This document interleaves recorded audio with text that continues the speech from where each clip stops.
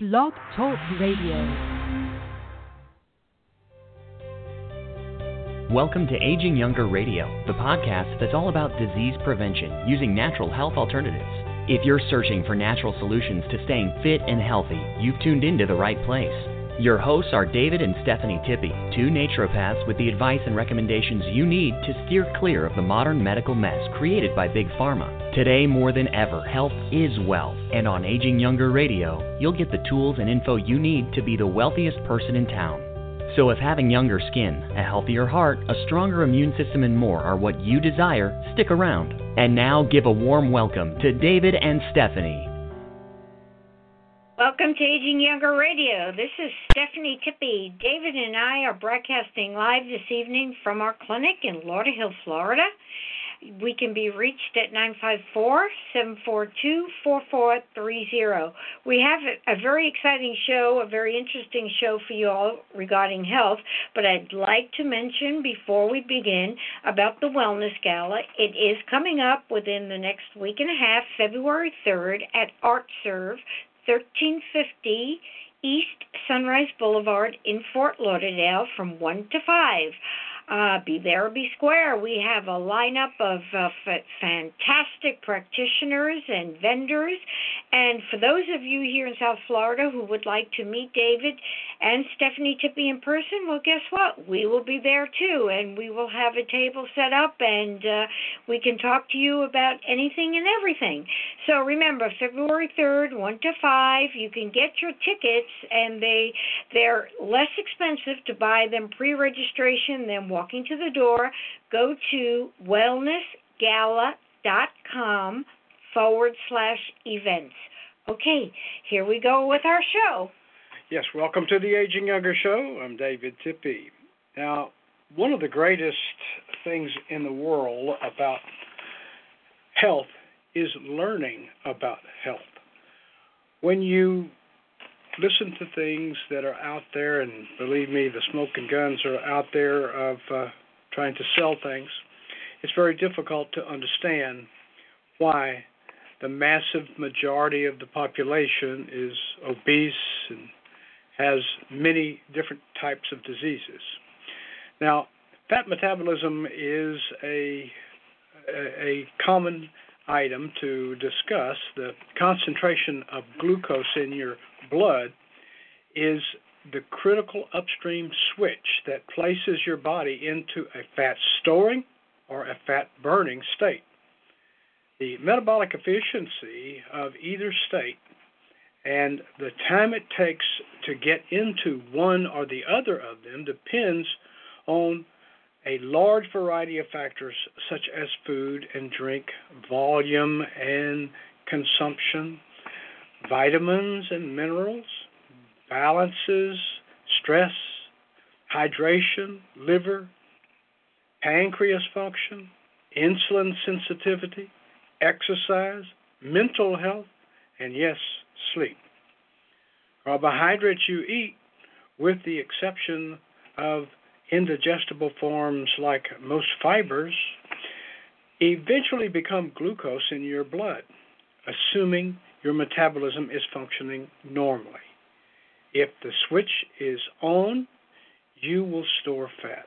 If the switch is off, you will burn fat.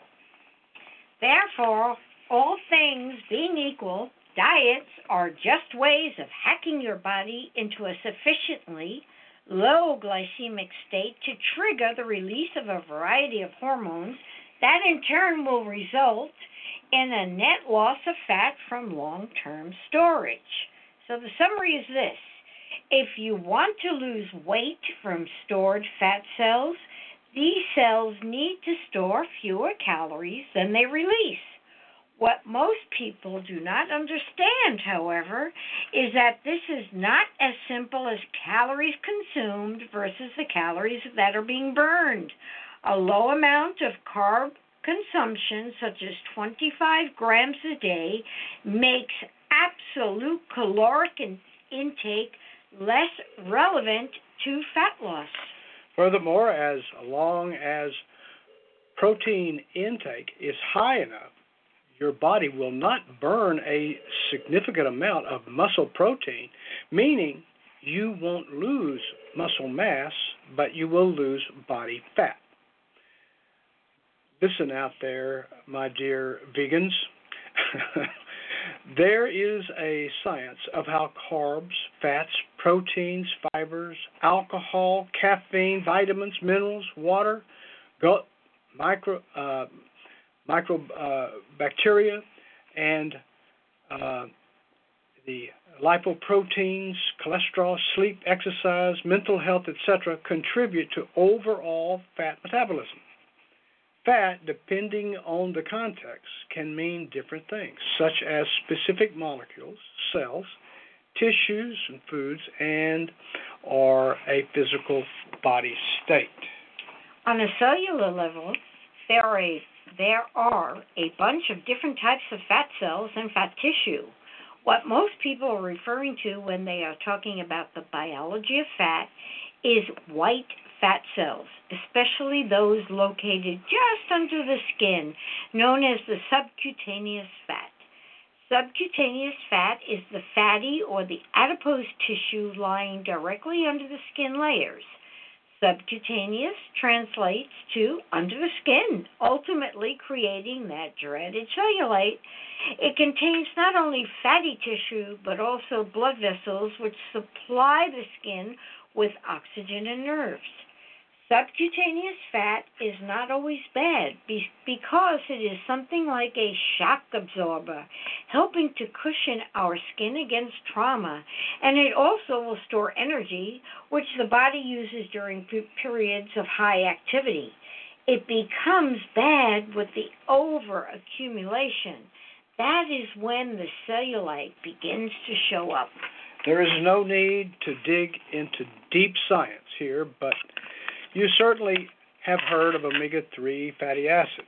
And yes, for everyone's information, fatty acids are the building blocks of the fat in our bodies and in the food that we eat. But they also support life itself. During digestion, the body breaks down fats into fatty acids, which can then be absorbed into the blood. Fatty acid molecules at certain times are usually joined together in groups of 3, forming a molecule called a triglyceride. Triglycerides are also made in our bodies from the carbohydrates that we eat. Fatty acids have many important functions in the body, including energy storage.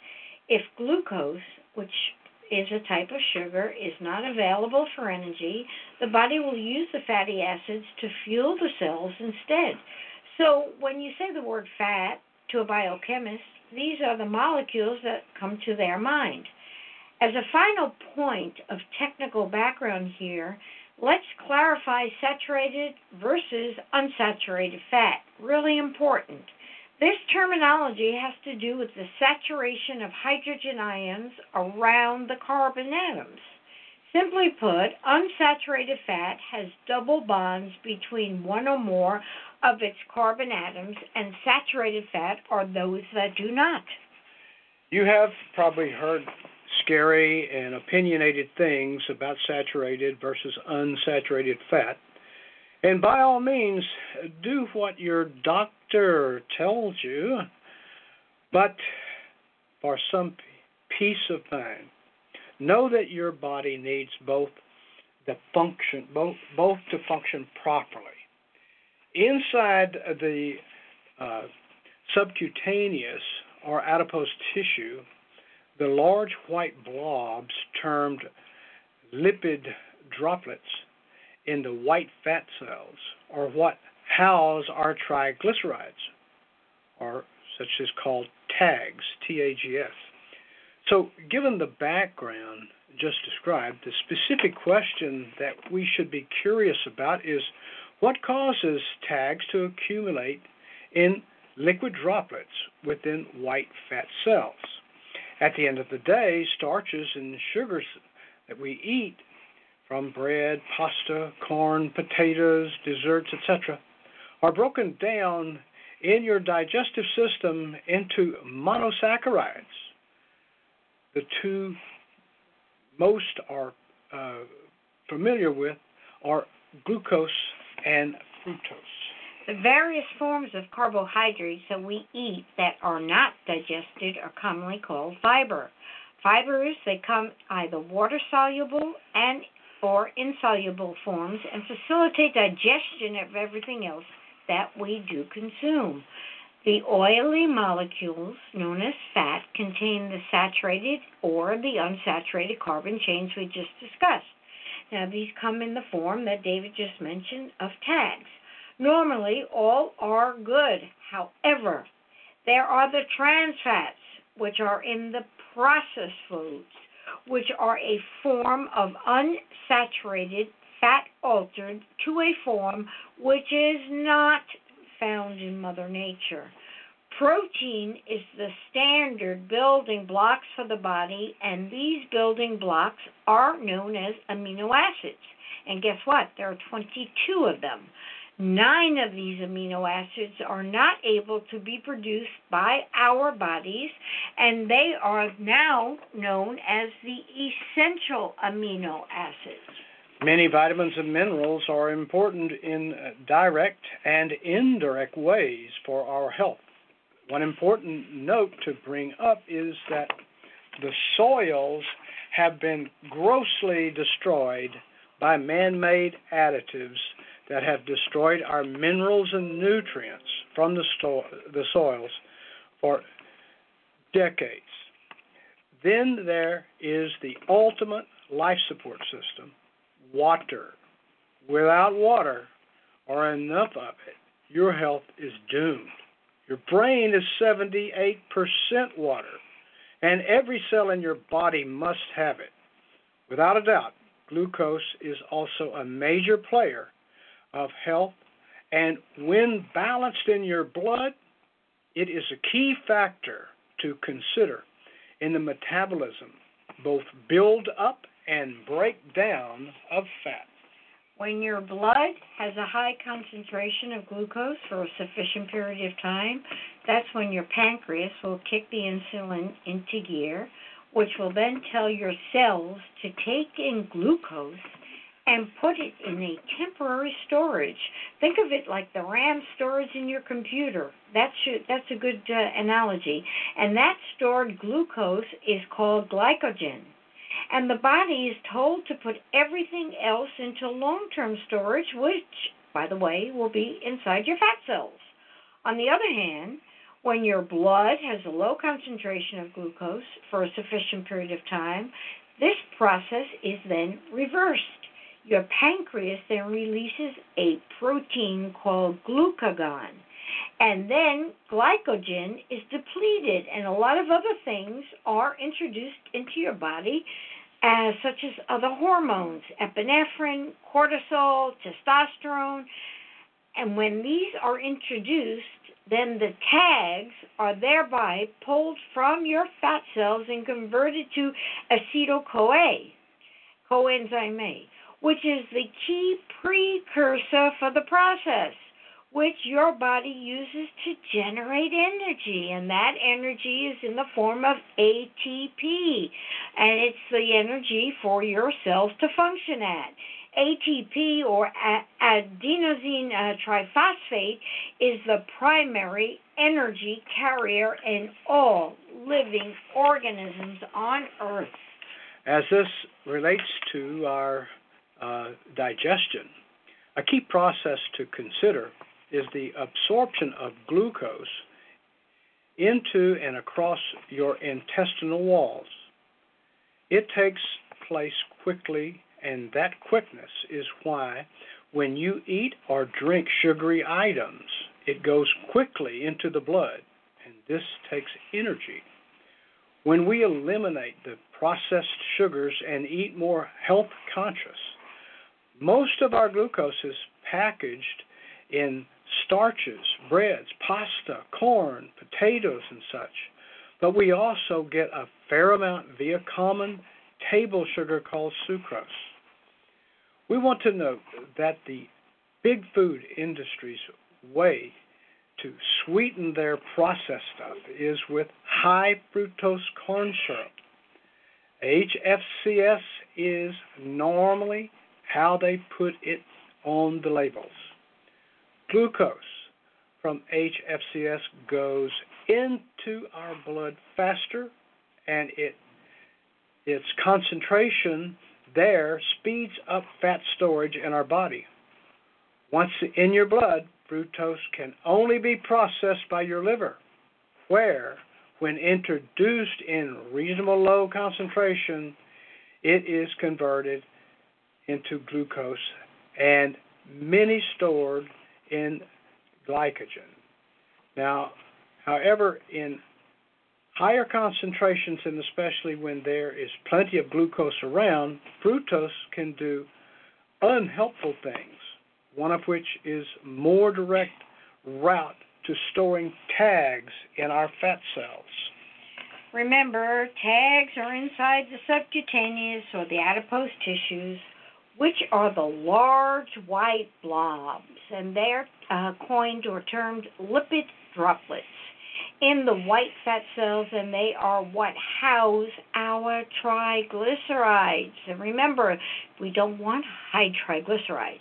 Part of the reason why fructose-containing items such as candy or soft drinks with the high fructose corn syrup are so bad for us, and ketchup too, guys, and ladies and gentlemen, whoever, I can't stand ketchup, is so bad for us is because it is easy for us to eat or drink too much of these, which thereby sends a significant percentage of it into our fat cells, as well as causing other unhealthy things.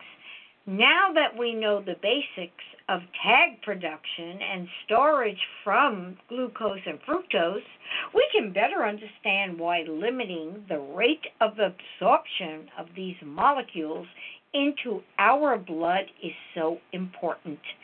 This is in part where fiber comes in and is a component of why the recent craze about eating whole foods is significant.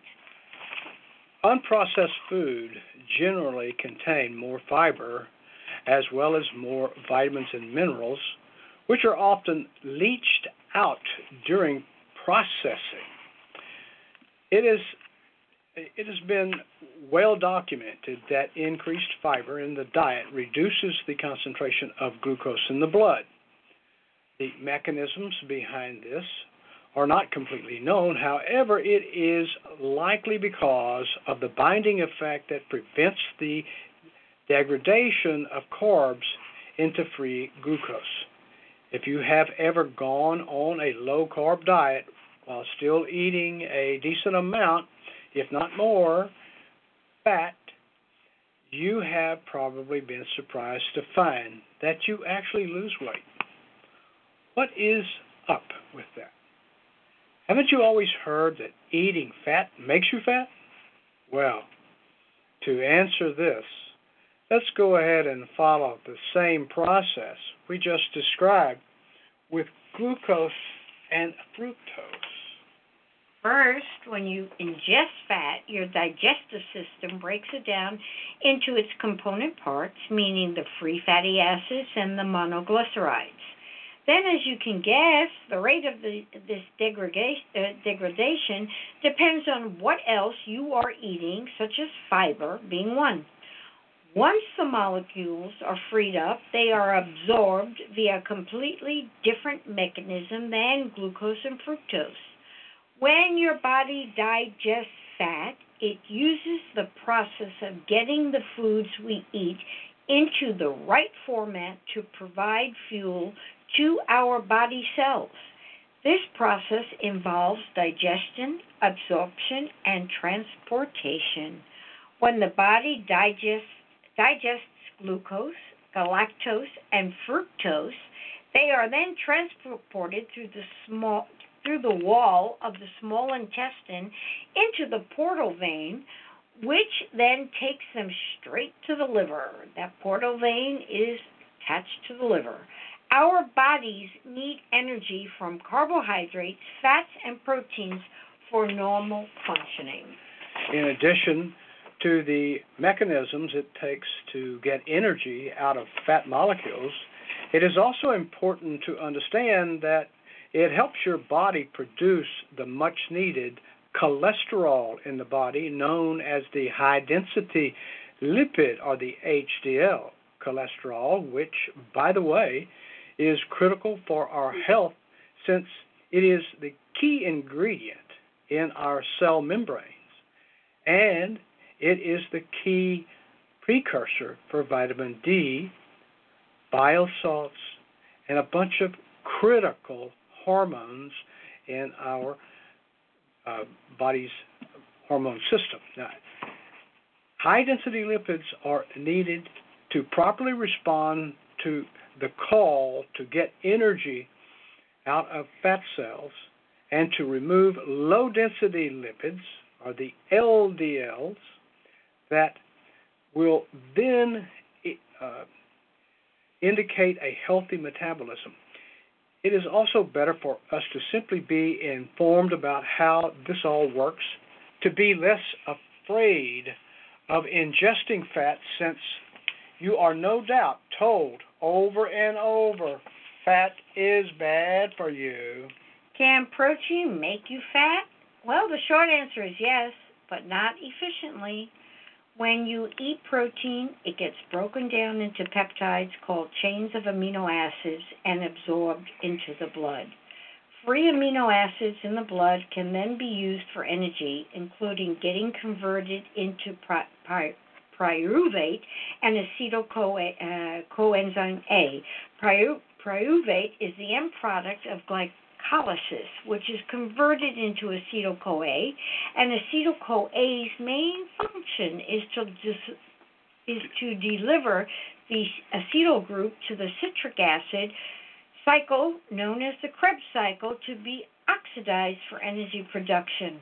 As we stated over and over, it is mainly for the purpose of getting energy out of our proteins, but it is possible that in excess, the acetyl-CoA can get converted into fat. At the end of the day, however, amino acids are best used for actually building and maintaining proteins in our body, including those in muscle tissue. If we consume caffeine, an energy spike kicks in, and as we consume even more, most people get jittery and less coordinated. The basic mechanism here is to block your nervous system from getting drowsy and to increase hormones such as epinephrine, also known as adrenaline. Now, caffeine itself is not the energy, despite what marketing from energy drink companies will tell you. As it relates to fat metabolism, caffeine has been shown to promote CAG release from fat cells. While it is not clear exactly how this happens, it is thought to be a combination of the properties of caffeine itself along with the effects of epinephrine, i.e., calling for energy release. Thus, diet pills are often packed with caffeine, and for some people, this actually helps the weight loss process. For others, the negative effects of caffeine or lack of good sleep actually counteract the process and lead to a net weight gain. So in short, be careful with caffeine. Some people get the idea that alcohol can help them lose fat. But listen up, alcohol blocks the oxidation of the lipids, which is the process of getting energy from fat, and can actually lead to fat weight gain. Vitamins and minerals are key component and regulators of many of the functions of the body. A good example would be the addition of our Rejuvenous B complex and Rejuvenous B12, which are involved in the various stages of deriving energy from fat, proteins, and carbohydrates. The list of similar examples of other nutrients is extensive. But what is key for our discussion here is that if you are deficient in any vitamin and or mineral, it can and will mess up all of your other efforts. For example, being low in vitamin D or calcium can affect your ability to stop eating, and being low in magnesium can seriously mess with your insulin sensitivity. We have all of these nutrients and minerals to offer to you and our clients. Plus, we offer our hair forensic analysis, which will not only show you what nutrients you are lacking, it will also show what levels of toxins your body has accumulated over time.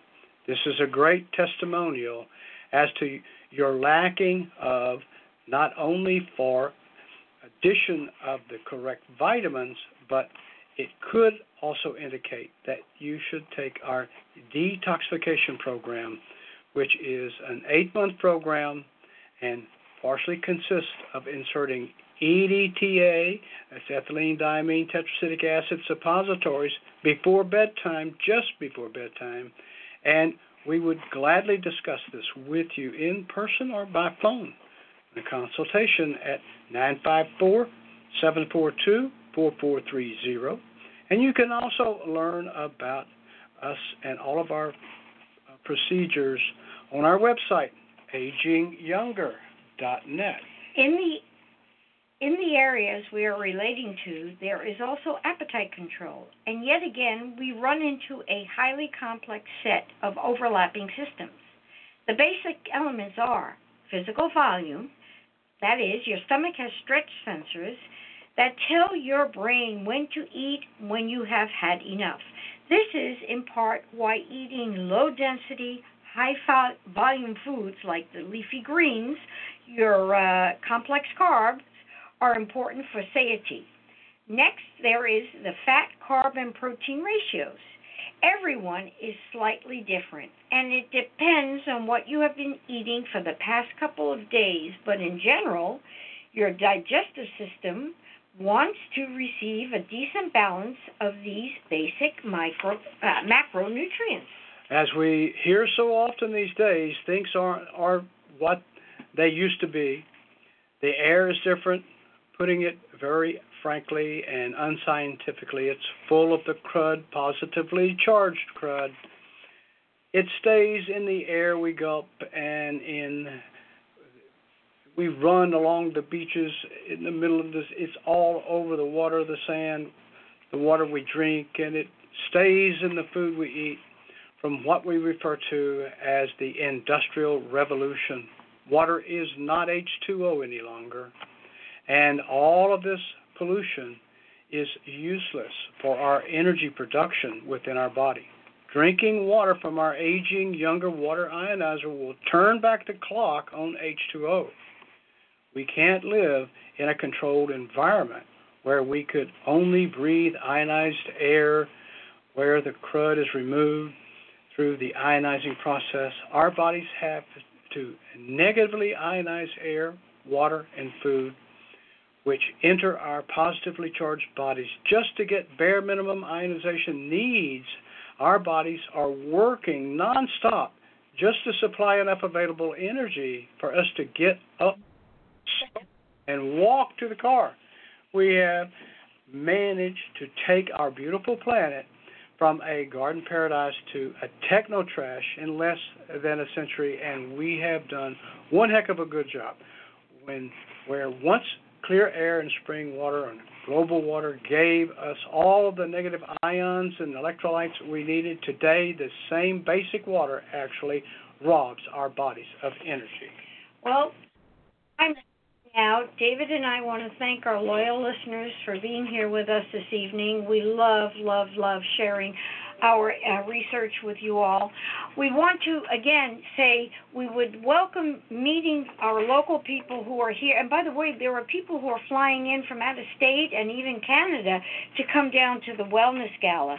So, February 3rd, 1 to 5, Art Serve at 1350 East Sunrise Boulevard, Fort Lauderdale, wellnessgala.com/events to purchase your tickets. And Masajati is our keynote speaker. I did a radio interview with him last week, so you can check that out if you'd like to. Until next week, God bless you all, and have a healthy age.